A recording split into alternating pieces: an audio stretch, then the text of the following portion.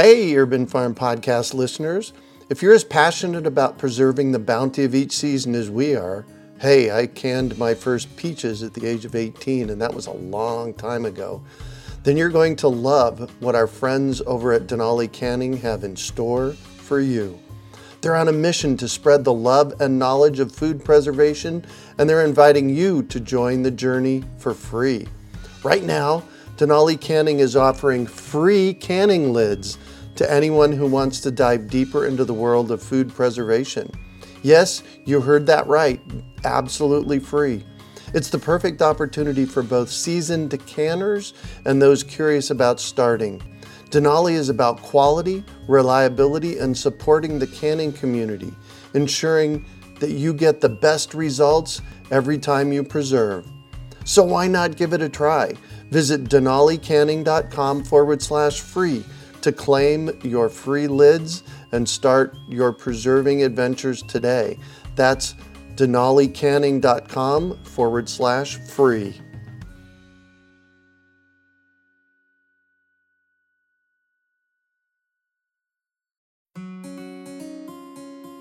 Greetings, urban farmers, gardeners, and healthy food visionaries. Farmer Greg here, and welcome to the 546th episode of the Urban Farm Podcast, where every day we work together to educate and inspire you to become part of your food revolution. Today on our podcast, we have someone who is playing with seeds and making history. We're talking with Neal Bringe about creating a new squash variety. Neal is a dedicated listener we invited on the show after learning he has developed a beautiful new variety of squash. Having a PhD in food science and active in his community and church in Elizabeth, Colorado, Neal works with a mind to educate and provide for his family by creating gardens for produce and butterflies.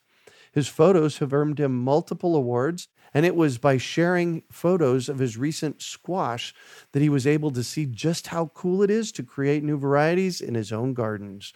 Welcome to the show today, Neal. Are you ready to rock? Yes, let's do it. Excellent. So I shared a bit about you. Can you fill in the blanks for us and share more about the path you took to get where you're at today?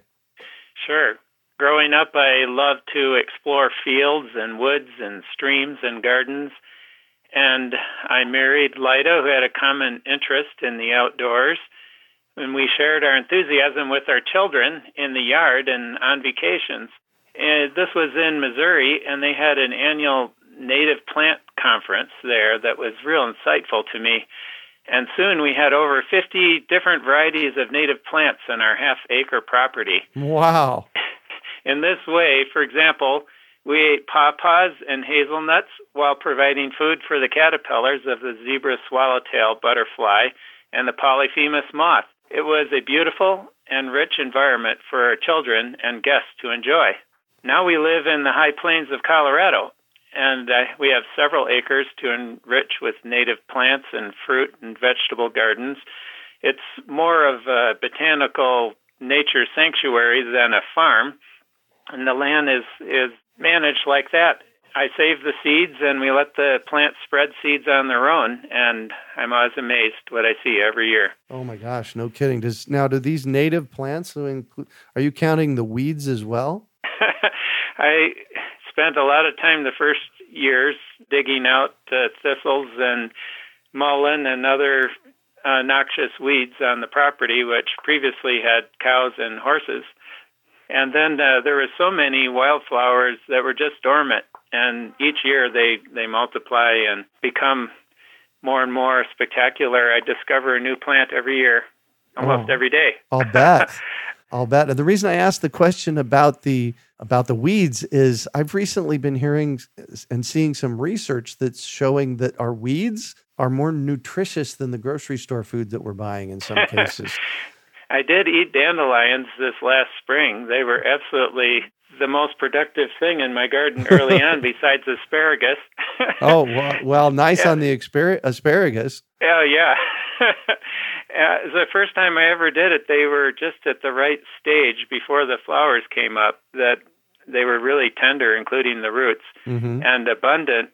supply of food. Well, definitely abundant supply of food. Right now we had a wet winter here, and so we've got all kinds of globe mallow growing everywhere, which is high in beta carotene, and it tastes green, but in a pinch we could eat it. You are in the high plains of Colorado, 6,800 feet. So you get snow into probably May? That's right. And the temperatures dip to 19 degrees for a couple days. Wow. In mid-May, right when the fruit trees are blossoming. And what do you do with that? Well, I tried various things unsuccessfully. Last time I tried to put a mini greenhouse over the trees, but the wind is so fierce during the storms that it really wasn't very successful. And then to top it off, the next month also has a challenge. We had 2 hailstorms, once that was like sandblasting, and the second one that was denting holes and everything, causing $40,000 damage in our home. Wow. So our growing season is really July, August, and September, and we had freezing temperatures really dipped on like October 9th.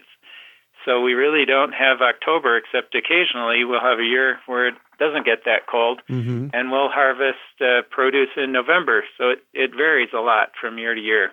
We don't know what's going to succeed. Yeah, it sounds like you need a greenhouse. Yes, there are lots of people with greenhouses, but that takes away from my nature sanctuary love. Oh, yeah, that it does.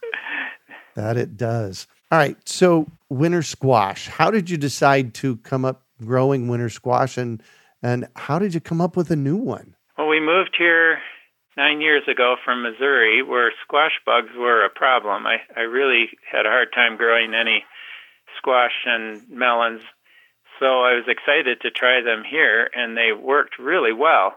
I especially liked the bluish pumpkins, Gerarddale, because they had lots of flesh and stored well. And I learned that that's a cross between a Cinderella squash and a Blue Hubbard. And so that's kind of neat. An organic farmer gave me a mix of exotic seeds, and one was a yellow pumpkin with green stripes. I love the unusual produce that one can't find in the grocery store. Exactly. So then I looked for what would be an interesting squash, and I really liked the beautiful colors of turban squash, and they grew well, and I saved the seeds from the best ones. And after a couple of years, an unusual one stood out. I think it crossed with that yellow pumpkin with green stripes, because this turban squash had green stripes, and I saved those seeds. And then I looked at squash at the botanical garden displays in the fall and noticed the Cinderella pumpkins and just thought they were the nicest in the bunch. So I looked online, and on Etsy, I ordered 5 seeds from Yugoslavia for about $6. Wow. The seed packet was from World Kitchen, and they were beautiful, brilliant, I'd say vivid red pumpkins. And those red pumpkins and the green striped turban squash were grown in the same area, and apparently the bees cross-pollinated them, because the next year I saw this squash with the phenotype that I call the Christmas squash, because it has green stripes and it's red. And the turban aspect is regressed, so it has good qualities from both of the types of squash. And that way it's kind of like that bluish squash that was a cross between Cinderella and Blue Hubbard. Didn't even think about that. But I grew it again the next year, and it stayed true. And I only was able to keep one in the end of the year, and so I'm cherishing those seeds to multiply it right in the coming summer. You used a term phenotype. Can you tell us what that is? That's like the characteristics of what it looks like and how it is structured. Ah, very good. You also use the term staying true. What does that mean? Well, it wasn't crossed again and changed in what it looked like. It looks the same as the year before. Ah, got it. All right, cool. And so you're calling it the Christmas squash. Tell me about that. The things I like about it is that it has this very attractive red and green appearance, which I posted online on Instagram and asked everyone, invited them to participate in thinking what I should call this new squash because I really liked it. Uh-huh. And someone suggested Christmas squash, and I thought that's perfect because of its color. Colors, yeah. Yeah. And it actually, and we'll have pictures of it on our show notes page, but it actually looks like a turban. The turban on the bottom, it looks like turban, except it isn't sticking out. It's regressed. Oh, interesting. And how is it to eat it? Well, it has a better taste than turban squash, and yet not as sweet as pumpkin. So I think it's just perfect for the types of foods that we use squash for, like squash quinoa burgers and casseroles and roasted squash. Those are the main ways we eat winter squash. Yeah. And what are your thoughts on the future of this Christmas squash? Well, that's how I came in touch with you, because I was praying in January, how could I get more involved in the community here? And then I get a phone call from something I signed up for in the fall, the Elbert County Ag Alliance. And they gave me a call just seeing, what they could do for me. And I said, well, actually, I'd like to do something for the community. And they said, well, we suggest that you do some blog posts and write some articles and participate in these various things we have coming up. And so then I made this blog post about this new squash and said, what do you guys think I should do with this? One person is a regular listener of your program, and she said, please contact Greg Peterson. He will give you a wealth of information. Oh, nice. And once you know it, the next week you had the seed saving webinar. Yes. Yep. And that's how we got connected. Excellent. Excellent. And it sounds like you're really excited about this. Oh, yes.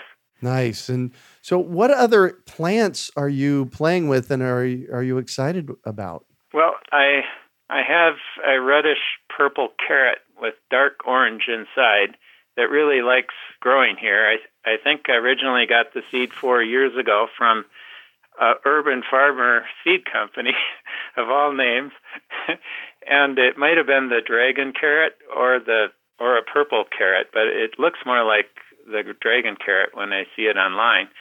Well, I didn't really plan to save seeds, but I accidentally left some in the ground, and they produced seeds the next year, and then I decided to spread those around instead of buying more. And I've been doing that now for 4 years, and there's just an abundance of seeds and carrots. They're beautiful and tasty and large, and they like growing here. Yeah. I've found that with carrots, if you let them go to seed, you're never going to have a shortage of carrots into the future. Right. Yeah. That's true.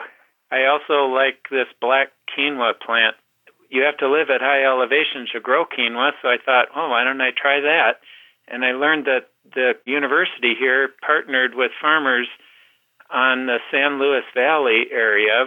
It's the highest agricultural region in the nation at 8,000 feet. And they've had problem with drought, so they were trying to grow black quinoa. Well, they had the other colors too. Well, after years of developing something that worked well there, I got some seed myself and tried growing it here. It's fun to see how it develops over the years here in our garden.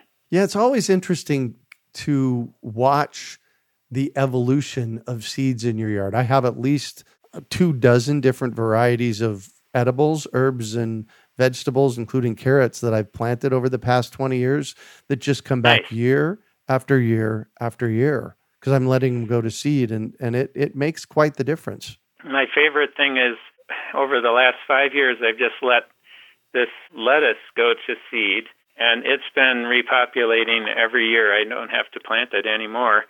And not only that, it provides seeds for birds in the fall. Right. There's enough for both of us. It's just an abundance of birds with letting all these plants go to seed. Yeah. So it's really important to do a forest garden concept at your house where you just plant things and let them go to seed every year. And I don't even bother saving the seeds in a lot of cases. I just throw the seeds out and, right from the plant that they ripened on. That's the case with the lettuce. I don't collect them at all. Yeah. And the birds don't eat all of them. Somehow it's just enough to come up every year. Nice. So why do you encourage people to plant gardens and manage their meadows? Well, the land just comes alive. It's a way of taking stewardship of the land. It's alive with butterflies and native bees and wildflowers and grasses and birds and frogs and snakes. It seems like I notice something new every day, and some wildflowers grow well in the vegetable garden, and I let them grow in patches, and they provide blossoms for bees and butterflies while attracting birds in the fall. And it's like a wonderland, a nature sanctuary, and it's just delightful to go out there. And I'd like more people to experience that, especially with their children. Mm-hmm. Yeah, I found that when kids grow something, they'll eat it no matter what it is. When I've had a family with a number of kids come into the garden and let them pick the onions and squash and see all the flowers and butterflies and everything, those kids are just so excited. You just can't imagine not giving them the opportunity to see it. Yeah, nice. And you're a photographer. You've earned some awards. Tell me about that. I just delight in the plants and flowers and this whole experience so much that I want to share it with others and just have a real desire and an eye for taking pictures. And also learning about the wildflowers. We went to the Crested Butte Wildflower Festival in Colorado and participated and provided pictures for their photo competition. And I've been able to help them in their marketing with my photographs. So we're welcome there every year. And so that encouraged me also then to put some books together with my pictures. Wow. And can people get those books? Yes. At my website, creationspeech.com, there's a link to the books. Excellent. On butterflies, on gardens, and on animals. Nice. So I'm going to shift on you, and I'd like for you to talk about a time you failed, how you overcame that failure, and what you learned from it. Well, when we first moved to our property in Colorado, I mowed much of our property up in the front. We have about 10 acres. And I only skipped patches of Indian paintbrush and a few other flowers. I learned that this practice enabled various weeds to grow, and it was hard to manage. In contrast, I was impressed with the meadows in the wilderness. It's just absolutely beautiful without the problems that I was experiencing.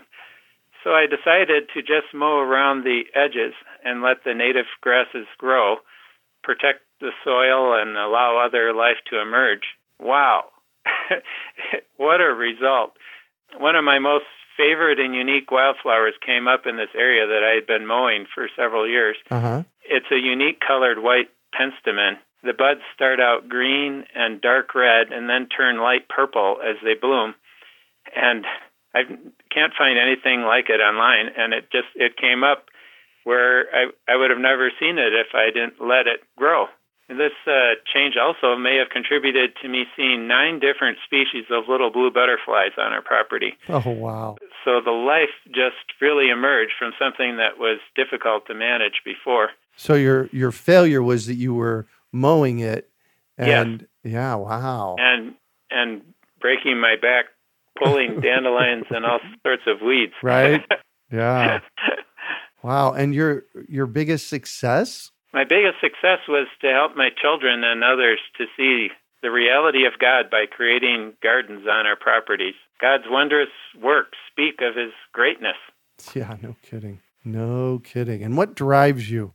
Well, I saw this film called Behold Your God by John Schneider, and that film helped me to see that the core issue today is a low view of God. So I feel called to share my enthusiasm for God's creation, to proclaim His greatness, and see His Son, Jesus, as the solution.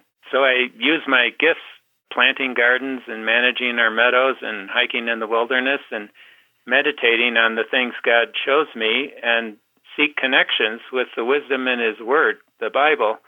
And I call these discoveries creation speech, testimonies of wisdom. And that's what I illustrate in my books. Nice. And if you could recommend one book for our listeners, what would it be and why? I'd recommend the book that I came across in 21 years ago that was very inspiring. It's called The Art of God, The Heavens and the Earth by Rick, R.I.C., Ergenbright. ERGENBRIGHT. It's still available on Amazon, I believe. Uh-huh. It's a large tabletop book with exceptional photographs. His father was a photographer that traveled the world, and he went with them and collected all of these pictures. And then his daughter inspired him as to how he could use these pictures in this book to share the artistry of God in creation. One certainly gets the message that the whole earth is full of God's glory as it's illuminated by God's written word in this book. Wow. Well, and when you look at your photography, I've got some pictures in front of me right now. They're spectacular. And you have to wonder what universal energy, what created them. Yeah. His book inspired me to do similar work at the level of, instead of scenery, but of butterflies and garden plants, and I really enjoy doing that. It's clear that it takes an infinite and wise God to be able to create all of these things that are interconnected and need each other to survive. Yeah. It's just mind-boggling to think of all of that and all the connections and the beauty of it. The more of it we make, the more glory he gets. Yeah. And what one final piece of advice do you have for our listeners? Well, I advise that they believe in the Lord Jesus Christ, our Savior, and follow the advice that God gave his people through the prophet Jeremiah. It includes gardens and community. Here's the advice. Build houses and live in them. Plant gardens and eat their produce. Take wives and have sons and daughters. Take wives for your sons and give your daughters in marriage, that they may bear sons and daughters. Multiply there and do not decrease, but seek the welfare of the city where I have sent you, and pray to the Lord on its behalf, for in its welfare you will find your welfare. So I love that. It tells us to plant gardens and eat their produce, and to participate in the community and bless it, and we'll be blessed as we do that. Yeah. So that's what I love to do and advise others. Wow. Well, thank you so much for joining us on the show today, Neal. You're welcome. How can our listeners find you and find out more information about these great seeds in your photographs? Please see my website, creationspeech.com, no space, and there's a contact tab, and it has links to Instagram, Facebook, and Pinterest sites with the same name. Excellent. You can also find show notes from today's podcast at urbanfarm.org/Christmas squash. We hope you enjoyed today's episode of the Urban Farm Podcast. Remember to listen for tips, advice, and resources to help you on your journey with urban farming. You can find us on the web at urbanfarm.org or send us an email to podcast@urbanfarm.org. In the words of Vincent van Gogh, great things are done by a series of small things brought together. Be encouraged that with each lesson learned and skill developed, you are one step closer in the direction of your dreams. Hey, Urban Farm Podcast listeners. If you're as passionate about preserving the bounty of each season as we are, hey, I canned my first peaches at the age of 18, and that was a long time ago, then you're going to love what our friends over at Denali Canning have in store for you.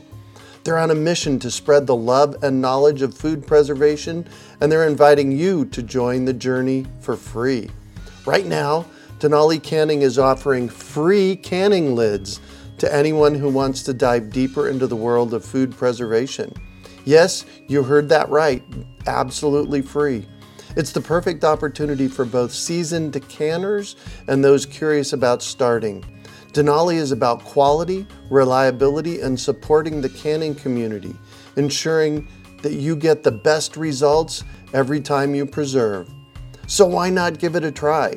Visit denalicanning.com/free to claim your free lids and start your preserving adventures today. That's denalicanning.com/free.